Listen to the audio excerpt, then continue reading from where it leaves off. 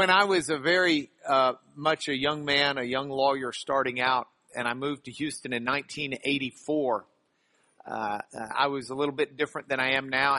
My hair was a little longer. I was a little younger.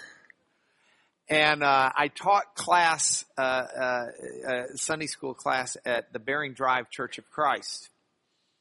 And when I taught there, I was teaching a series that I was really liking. And I thought, I'm going to write this up. I'm either going to write it up and do like handouts like we do in here, or I'm going to write it up and publish it as a book. And I was talking to our preacher there, Bill Love, about it. And he had some counsel for me in that regard. I tried to get on the internet to Google to find a picture of me when I was younger with longer hair, because my photos didn't go back that far on here. So I was hoping I could find one on the internet that I could plug into this St. Augustine lesson. And I came fairly close. I'm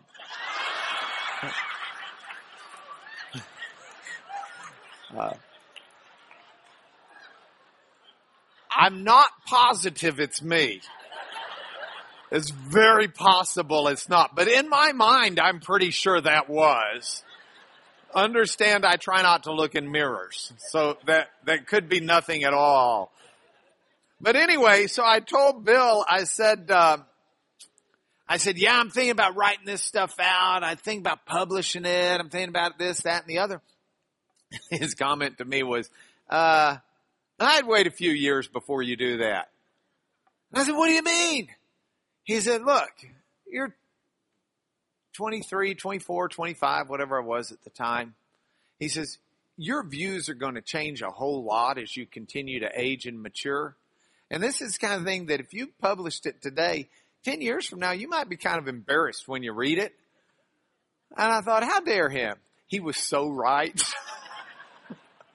He was so right. In fact, all this stuff I've been doing with y'all, these handouts, I looked at some that I did about 15 years ago in here. I'm thinking, ew, I'd like to change that, but it's out in the internet world and I can't change it at all now. But I've grown.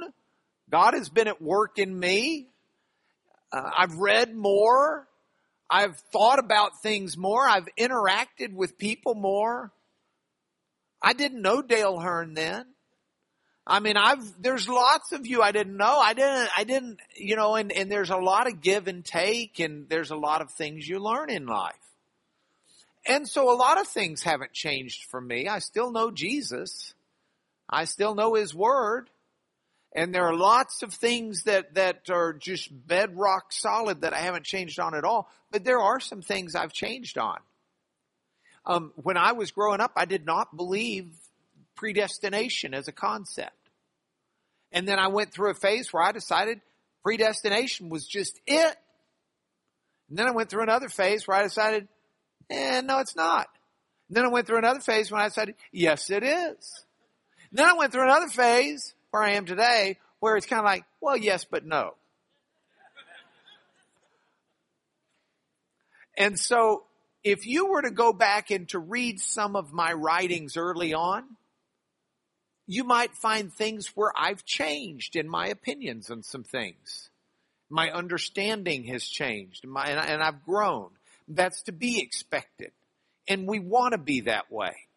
So, with that, let's go back to Augustine. Because Augustine changed a lot of what he viewed. You can read Augustine. We got a bunch of Augustine. You can read Augustine and find all sorts of things.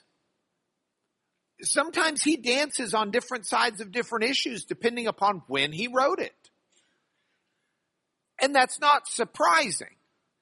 But it means you always have to be careful about just quoting this phrase from Augustine or that phrase from Augustine. Because you can find almost anything you want in there on some issues, like predestination. So with that, let's put him into historical context for a moment. He had a better excuse for changing his views than I do on some things. Consider this. This is the map I put up last week. The orange in this map is the Roman Empire. at the time Augustine is born and thriving. This is the Roman Empire in the 300s, the mid to late 300s. Now, the dark blue above, that's where the Visigoths were. And not just Visigoths, but other Germanic tribes. You had your Vandals. That was a tribe, by the way. You had a number of different Germanic tribes. And then there are more Slavic type tribes that include the Ostrogoths that go up into the bluish whitish area of the map. Beyond them were the Huns. Now the Huns started encroaching on the Ostrogoths. The Ostrogoths started encroaching on the Visigoths. And the Visigoths crossed the Danube River, which was the border, and started invading the Roman Empire. And not just the Visigoths, but also the Vandals. The Vandals were actually in the southern part, but they went around to the north of modern France, came down through France and Spain. They crossed over into Gibraltar, and they made their way over to Carthage. The Vandals also were responsible. They were part of the Goth army that sacked Rome in 410. And they did all sorts of bad things. They committed acts of vandalism. That's where we get the word from. That whole word, bunch of vandals, comes from the Vandals. They've affected you more than you know. Not only acts of vandalism, but when all these Germanic tribes started invading, they changed culture dramatically. If you're a man and you're wearing pants, raise your hand. You've been affected. They wore pants. The Romans wore togas. The demise of the toga as the clothing of choice for men came about because of this invasion of the Germanic tribes into the Roman Empire. Otherwise, we'd all be wearing those toga dress man things instead of trousers. So, with all of this going on, and understanding that Augustine dies with basically his town and area under siege from the Vandals. He lived and he saw the Roman Empire, which had been around for hundreds and hundreds and hundreds of years, dissolve. The calendar that they kept, it's not our calendar. We say Rome was sacked in 410 AD. They didn't use AD. Their Roman calendar was dated from the beginning of Rome, which I don't remember, but it's like 750 BC or something like that. I mean, everything was based on the fact Rome had been around for 1,000 years. And yet in a lifetime it crumbles. And so Augustine had good reason to change some of this. And we looked at that last week. So here we are. Let's plug into Augustine's life. And I want to tell you, he was born November 13th of 354. He is born again in Easter of 387. He dies August 28th, 430. 75 years old, or whatever the math works out to be. It's pretty close. And so that's his life. That's the span that we're looking at. And he really did, obviously, his Christian writing between 387, when he became a Christian, and 430. So over that period of 43 years, he does his writing as the world is radically changing. Now, the writings of Augustine, more than anyone we've looked at except the Apostle Paul, other than a New Testament writer. The writings of Augustine have had a ripple effect in the world.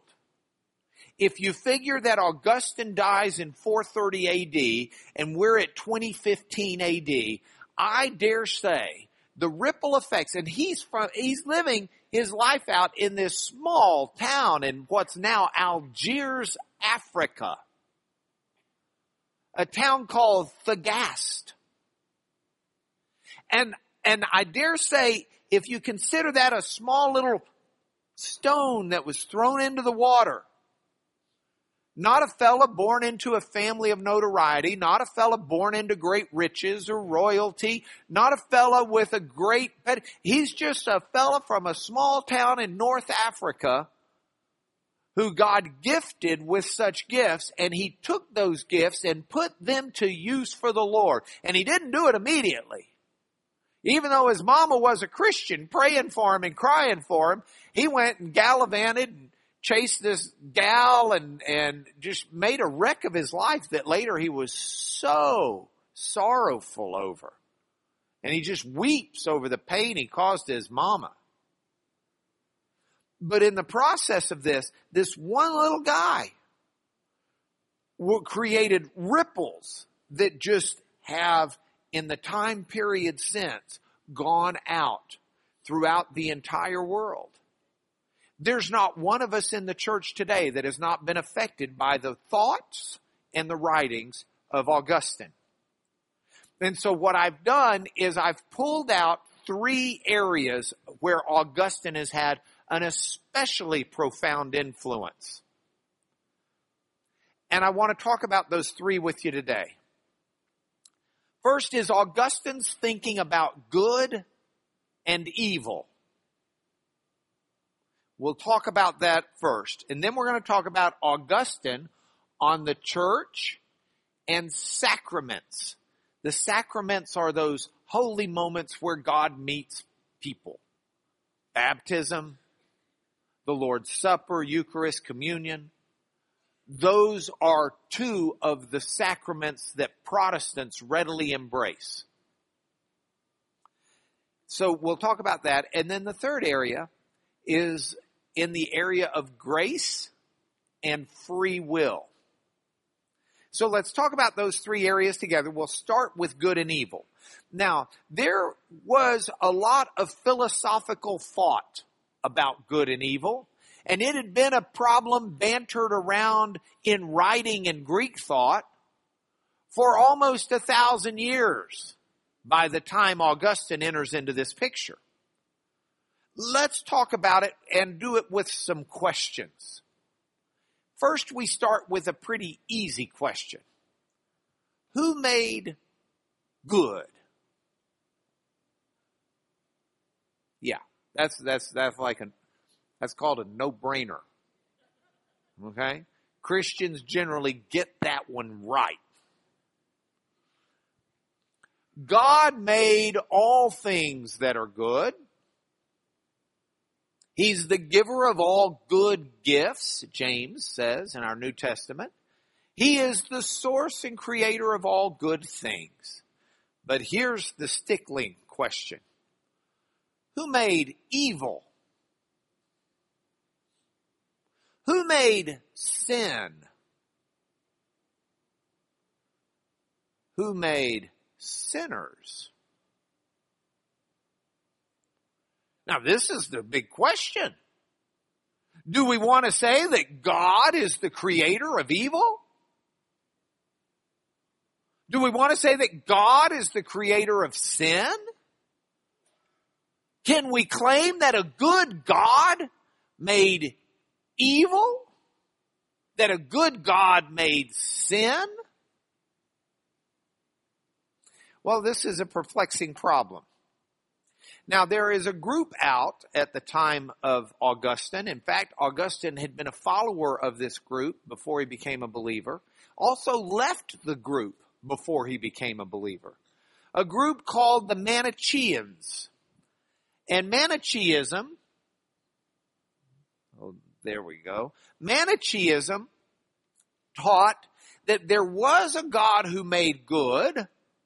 But there was another God who made evil. So it was a kind of like, there's this idea that there's this cosmic chess game going on. And in the cosmic chess game, you have a good God who made the good things, and you have an evil God who made the evil things. And they're battling it out. Now, Augustine took issue with that. And he argued against it not on a scriptural basis, but on a logical basis. Because he argued against it before he became a Christian. Once he became a Christian, he used scripture as well. But he said this doesn't make sense logically. Why would a good God even engage an evil God in a chess game? And he worked through the logic, and I've got it in the paper if you want to read it, but I don't have time for it.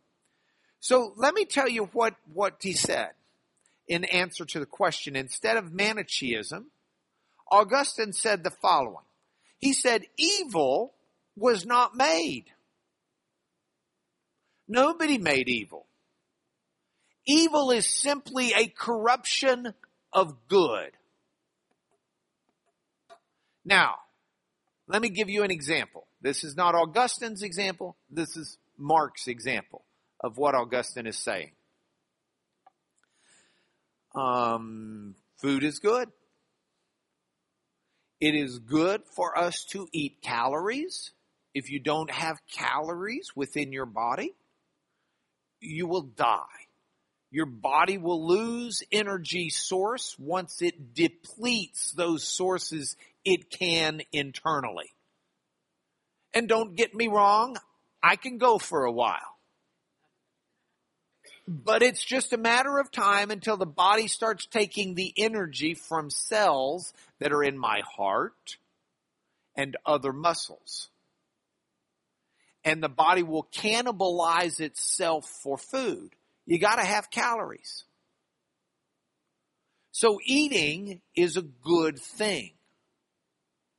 But gluttony is sin. Now, nobody made gluttony. God made food to be consumed in appropriate measure. But if you take what is good and you misuse it, then you have what we call evil. But it's not that we made evil, it's that we abused good. You can take almost any sin and understand it in this way. So, for example, intimate sexual relations are made to be a good thing between a husband and a wife. But those things that can be good between a husband and wife and are right and appropriate and a blessed gift can be taken and abused and used and turned into sin. You can take it with your voice. You can use your voice for good things. You can build people up. You can praise the Lord. You can speak truth. You can show compassion. But you can take the same voice and the same vocabulary and speak falsehoods, sow bitterness, hatred, and discord, and cause all sorts of problems and bring dishonor to God and even blaspheme Him. But it's taking a good gift and it's abusing it. It's corrupting it. So then the question becomes, who made what I'm calling corruptible good? Who made this good that could be corrupted? Do we attribute God for making good that could ultimately be corrupted? Well, in a sense, maybe. Here's what Augustine says. He says, only God is perfect. Man's good, not perfect. God didn't make man and say, he is perfect. He said, this is good. Creation is good. And anytime you've got something that's good and not perfect, good might be able to change on its own. Because ultimately, God made humanity with free will. And we can choose to corrupt good if we want to. God did not make us where our mouths automatically shut, clamped, closed as soon as we've consumed exactly the amount of calories we need. Now you can blame him for it. And you say, why did God create gluttony? Well, he didn't. He made food. And if any of you took the box of donuts to your seat instead of simply a couple of donuts, don't blame the Lord for that.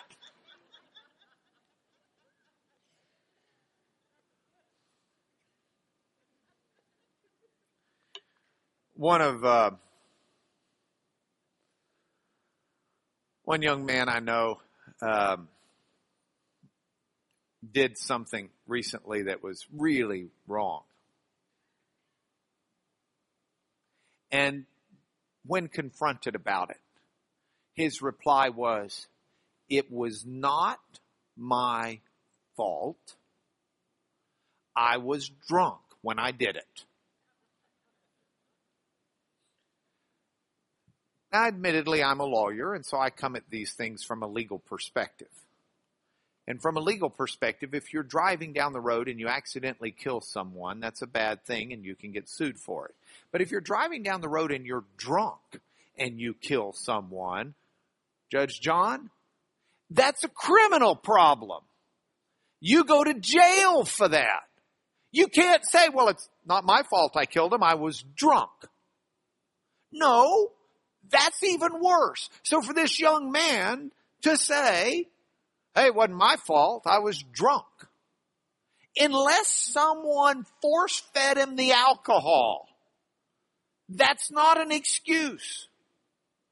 So we can say, who made that evil thing that he did? And Augustine would say, he did it. And don't blame God for not clamping his mouth shut when he drank to excess.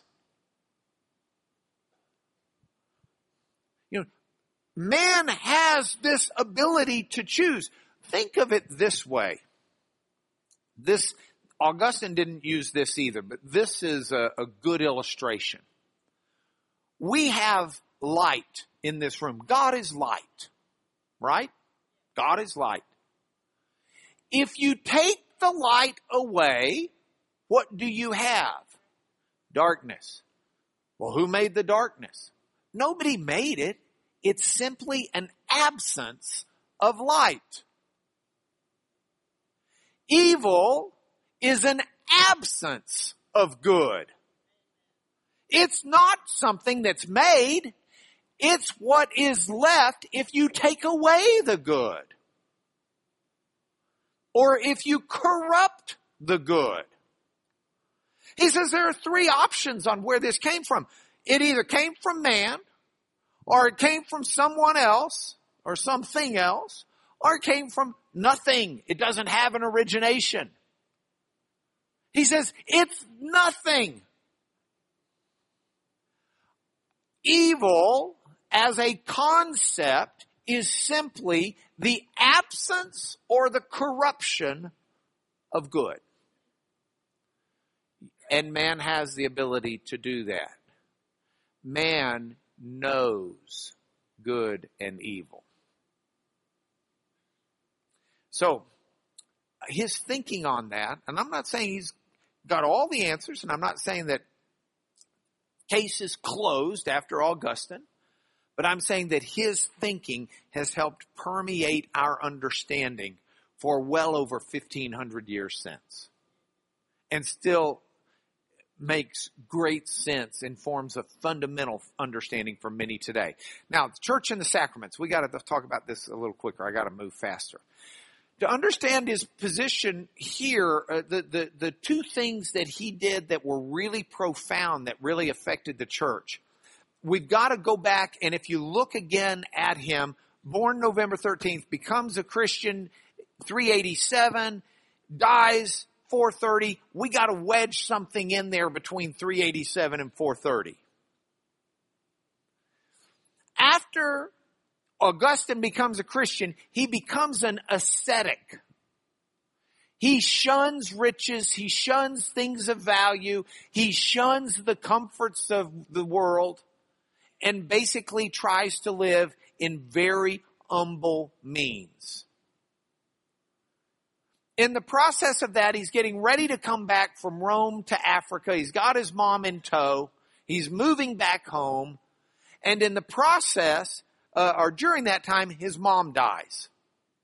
And it sends him for a little bit of a loop. Your mom dies, shakes you up. And so for a year, Augustine stays in Rome and he tours some monasteries. Basically goes around and just tries to figure out what's going on. Finally returns to Africa. And when he returns to Africa, he confronts an issue that we call Donatism. Now, that's not an overindulgence of donuts. And it's not an aversion to donating things. Though the name Donatism comes from a fella whose name was Donatus, which is the Latin for giving. So, he confronts Donatism, he becomes a priest, and ultimately becomes a bishop. I want to spend, if we've got the time, let's spend a few minutes on Donatism for a moment. Donatism was a mess. Brent, can I borrow you? Can you come on up here? Now, Brent is on staff at Champion Forest Baptist Church. He's one of our pastors here. He is an ordained minister, and it's a marvelous thing. And the congregation voted to ordain you, or were you ordained before you got here? Here, you were ordained here, and it's a marvelous thing. Now, there were ordained bishops and priests and ministers of the church when the Roman emperor, before Constantine, declared Christianity illegal. And in different edicts, he ordered the Bibles to be burned. He ordered the churches to be grabbed up and confiscated, and ultimately ordered to death those people who would confess to being Christians. Now, there were a lot of ordained preachers that had Bibles. Some of the ordained preachers with Bibles took them from the shelves of the church, from the shelves of their house, and hid them. And in place, put cookbooks or some other book and said, "Here, you can have our holy scriptures," and gave away the cookbooks or the other books. Some said, "Wait a minute, I'm going to be put to death unless I give you these. You can have them." And they gave away the holy word of God to be burned.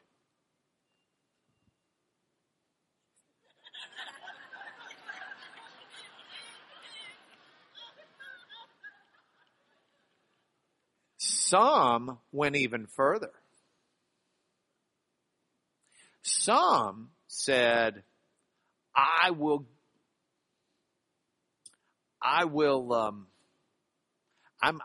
to not only give those up to be burned, I'll even sacrifice to the idols. Just don't kill me. Now along comes Constantine. And Constantine says Christianity's okay. You can have your Bibles back. In fact, Constantine orders, not yet for you, Constantine orders 50 of them. The church buildings go back. All is free and open and easy. And then the church is sitting there saying, what are we going to do with Brent Johnson? Because Brent says, okay, well, maybe I gave up my Bible. Brent says, maybe I did a pinch of incense to the idols. But I really do love the Lord. I was just weak. It was a weak moment. And I'd like my job back, please. My position. So there is a group in North Africa that says, we're not too fond of these guys. They are, by the way, if you gave up your Bible, you were called a traitor, like a traitor. You're a traitor. And so you can't have your position back. Now the church needs a new bishop. They appoint back one of the traitors as a bishop. And he's properly appointed by the church. He gets his Bible. He's the guy. But those followers of Donatus who looked with scorn on the traitors said, we don't care if the church has appointed you back to your position. We're going to appoint our own against you. Come here, Richard. This is the real bishop. He's a traitor. So, you guys should be following us. Don't follow the traitor, even though he's appointed by the church properly and has confessed. And by the way, these guys were doing a bit of a loopy thing anyway. Nothing personal, Richard.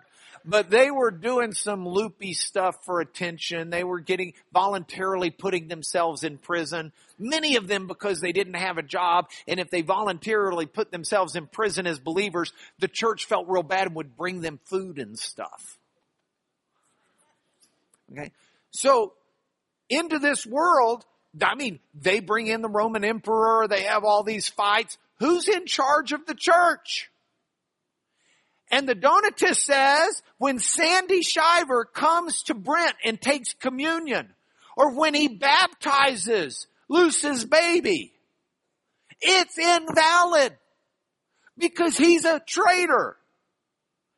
And he doesn't belong in the ministry anymore. It needs to be this guy. So you got to rebaptize your kid with him. Or one of his priests. Or you need to come take communion from him. Okay, guys, go sit down. Thank you. Can I have my Bible back? So this is the fight that's going on. Into this comes Augustine. And Augustine says a couple of things. Here are the keys to Augustine with this issue. Number one, church structure is linked to apostolic succession.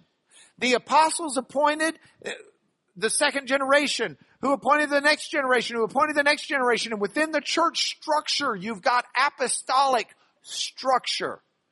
And the Donatists may not be happy with the fact that the men of God were traitors. But if those men of God have been reappointed properly within the church, then they should be followed, even if they're not perfect. And you can't divide the church over it and just decide pell-mell you want to start your own. Needless to say, Augustine was not a favorite on this point with Martin Luther and the whole Reformation deal. I'm not saying he's right. I'm not saying he's wrong. I'm saying he's had an influence on the church because that's a huge issue. Now, and by the way, the reason I'm not saying right or wrong on that is an argument can be made, and I think quite well. So if you want to know my position on it, I might as well throw it out there. I mean, you came to class. Are you a Catholic, Mark? I'm a little C Catholic in the sense of united church. There's one body of Christ. But I'll be quick to say that Martin Luther was a properly appointed priest. And Martin Luther and the church structure that flows out from him was always properly in the apostolic line of succession. They just didn't honor the Pope, and they didn't honor the Catholic system that was the Roman Catholic system. And so, I mean, we don't go out. I mean, Brent's been ordained by this church. It wasn't just one day Brent decided he'd be an ordained minister. You know, and he didn't get some goofy mail order degree. It still links all the way back, and we stand in apostolic chain of command with the scriptures. All right, next thing.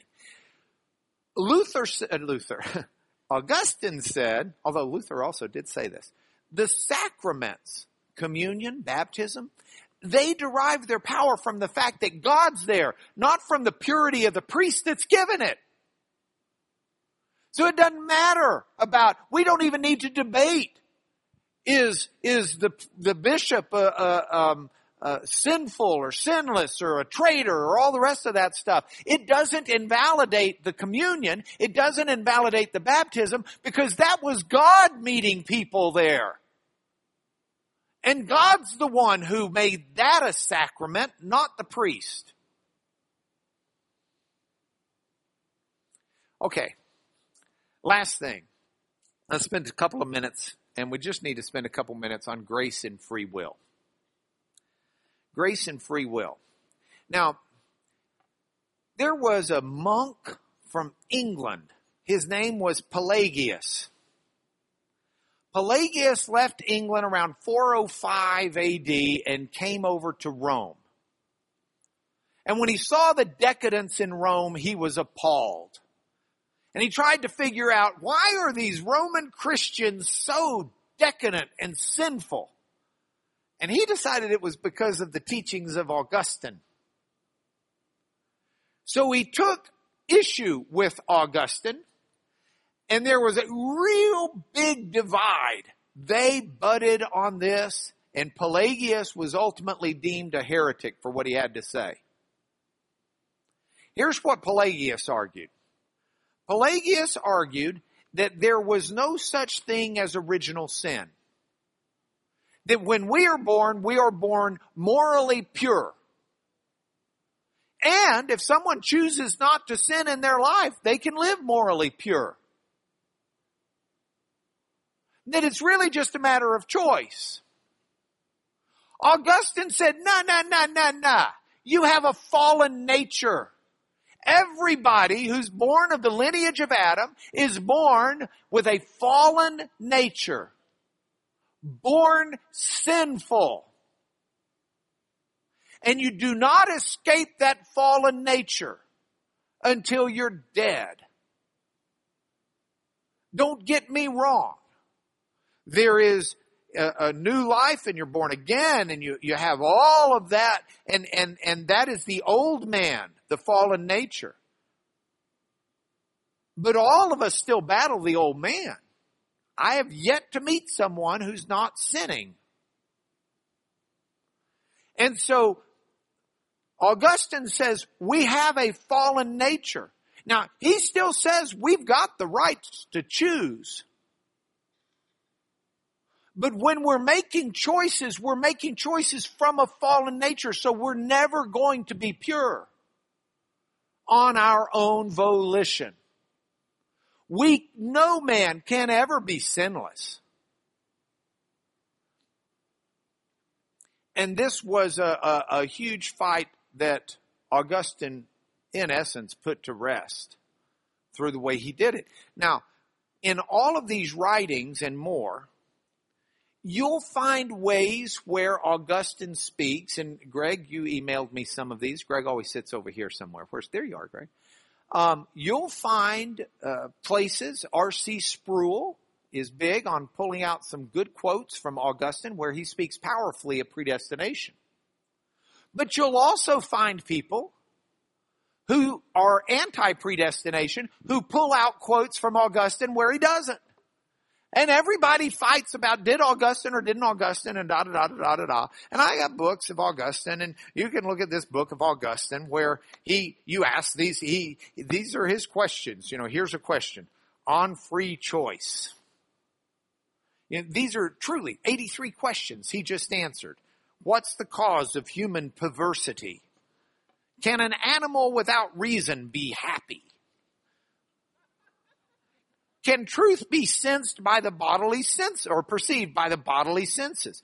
What proof is there that men are superior to animals? Why was Christ born of a woman? Does body come from God? These are just a bunch of questions he got to ask. You can read those questions and they'll say man has free will, fallen nature, everything I've said here. Then some people say, yeah, but he answered those questions 20 years before he died. Yes, the other camp will say, but he proofread them right before he died and said, yes, I still like them. So you get answers all over the map, which brings me back to where I started this thing. And I'm not going to sit here and tell you Augustine is the definitive answer on predestination. But I am going to tell you he's the definitive answer on Pelagianism from the perspective of nobody is born sinless in the sense of being able to choose a life without sin. We're all born in the sinful human condition. Here's our fruit for home. God is light.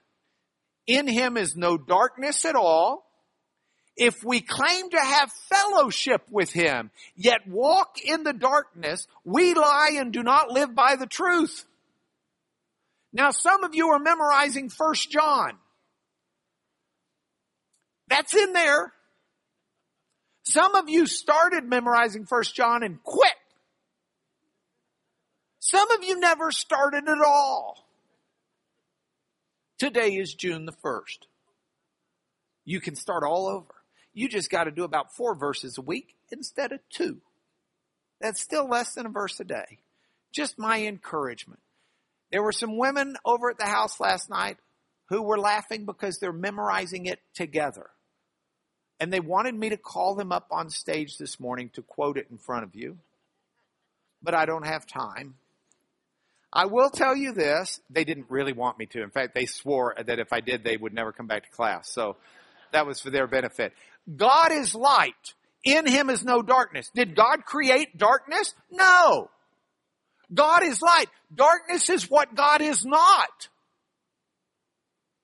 God is not everything.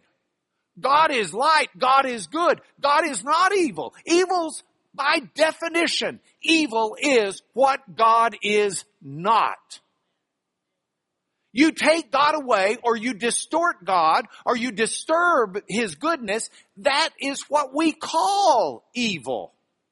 That's why it dwells up inside us and we think, we don't like this. Because God made us in his image. We respect and appreciate that which is godly, good. We look with disgust on that which is evil and even wonder, how can a good God let that happen? Because we're hardwired for God. I'm going to follow God in the light. Fruit for home too. You are a chosen people. You're a royal priesthood. You're a holy nation. You're a people belonging to God, that you may declare the praises of him who called you out of darkness into his light. See, we're born in that sinful condition of evil. But the image is God's calling us back into light and his goodness as a nation. There's an old Greek saying, eis aner, hodes aner. One man is no man, because we're not meant to be alone. And God didn't call us. He's called us individually, but he's called us as a family. We'll get into that when we talk about Greek in the fall.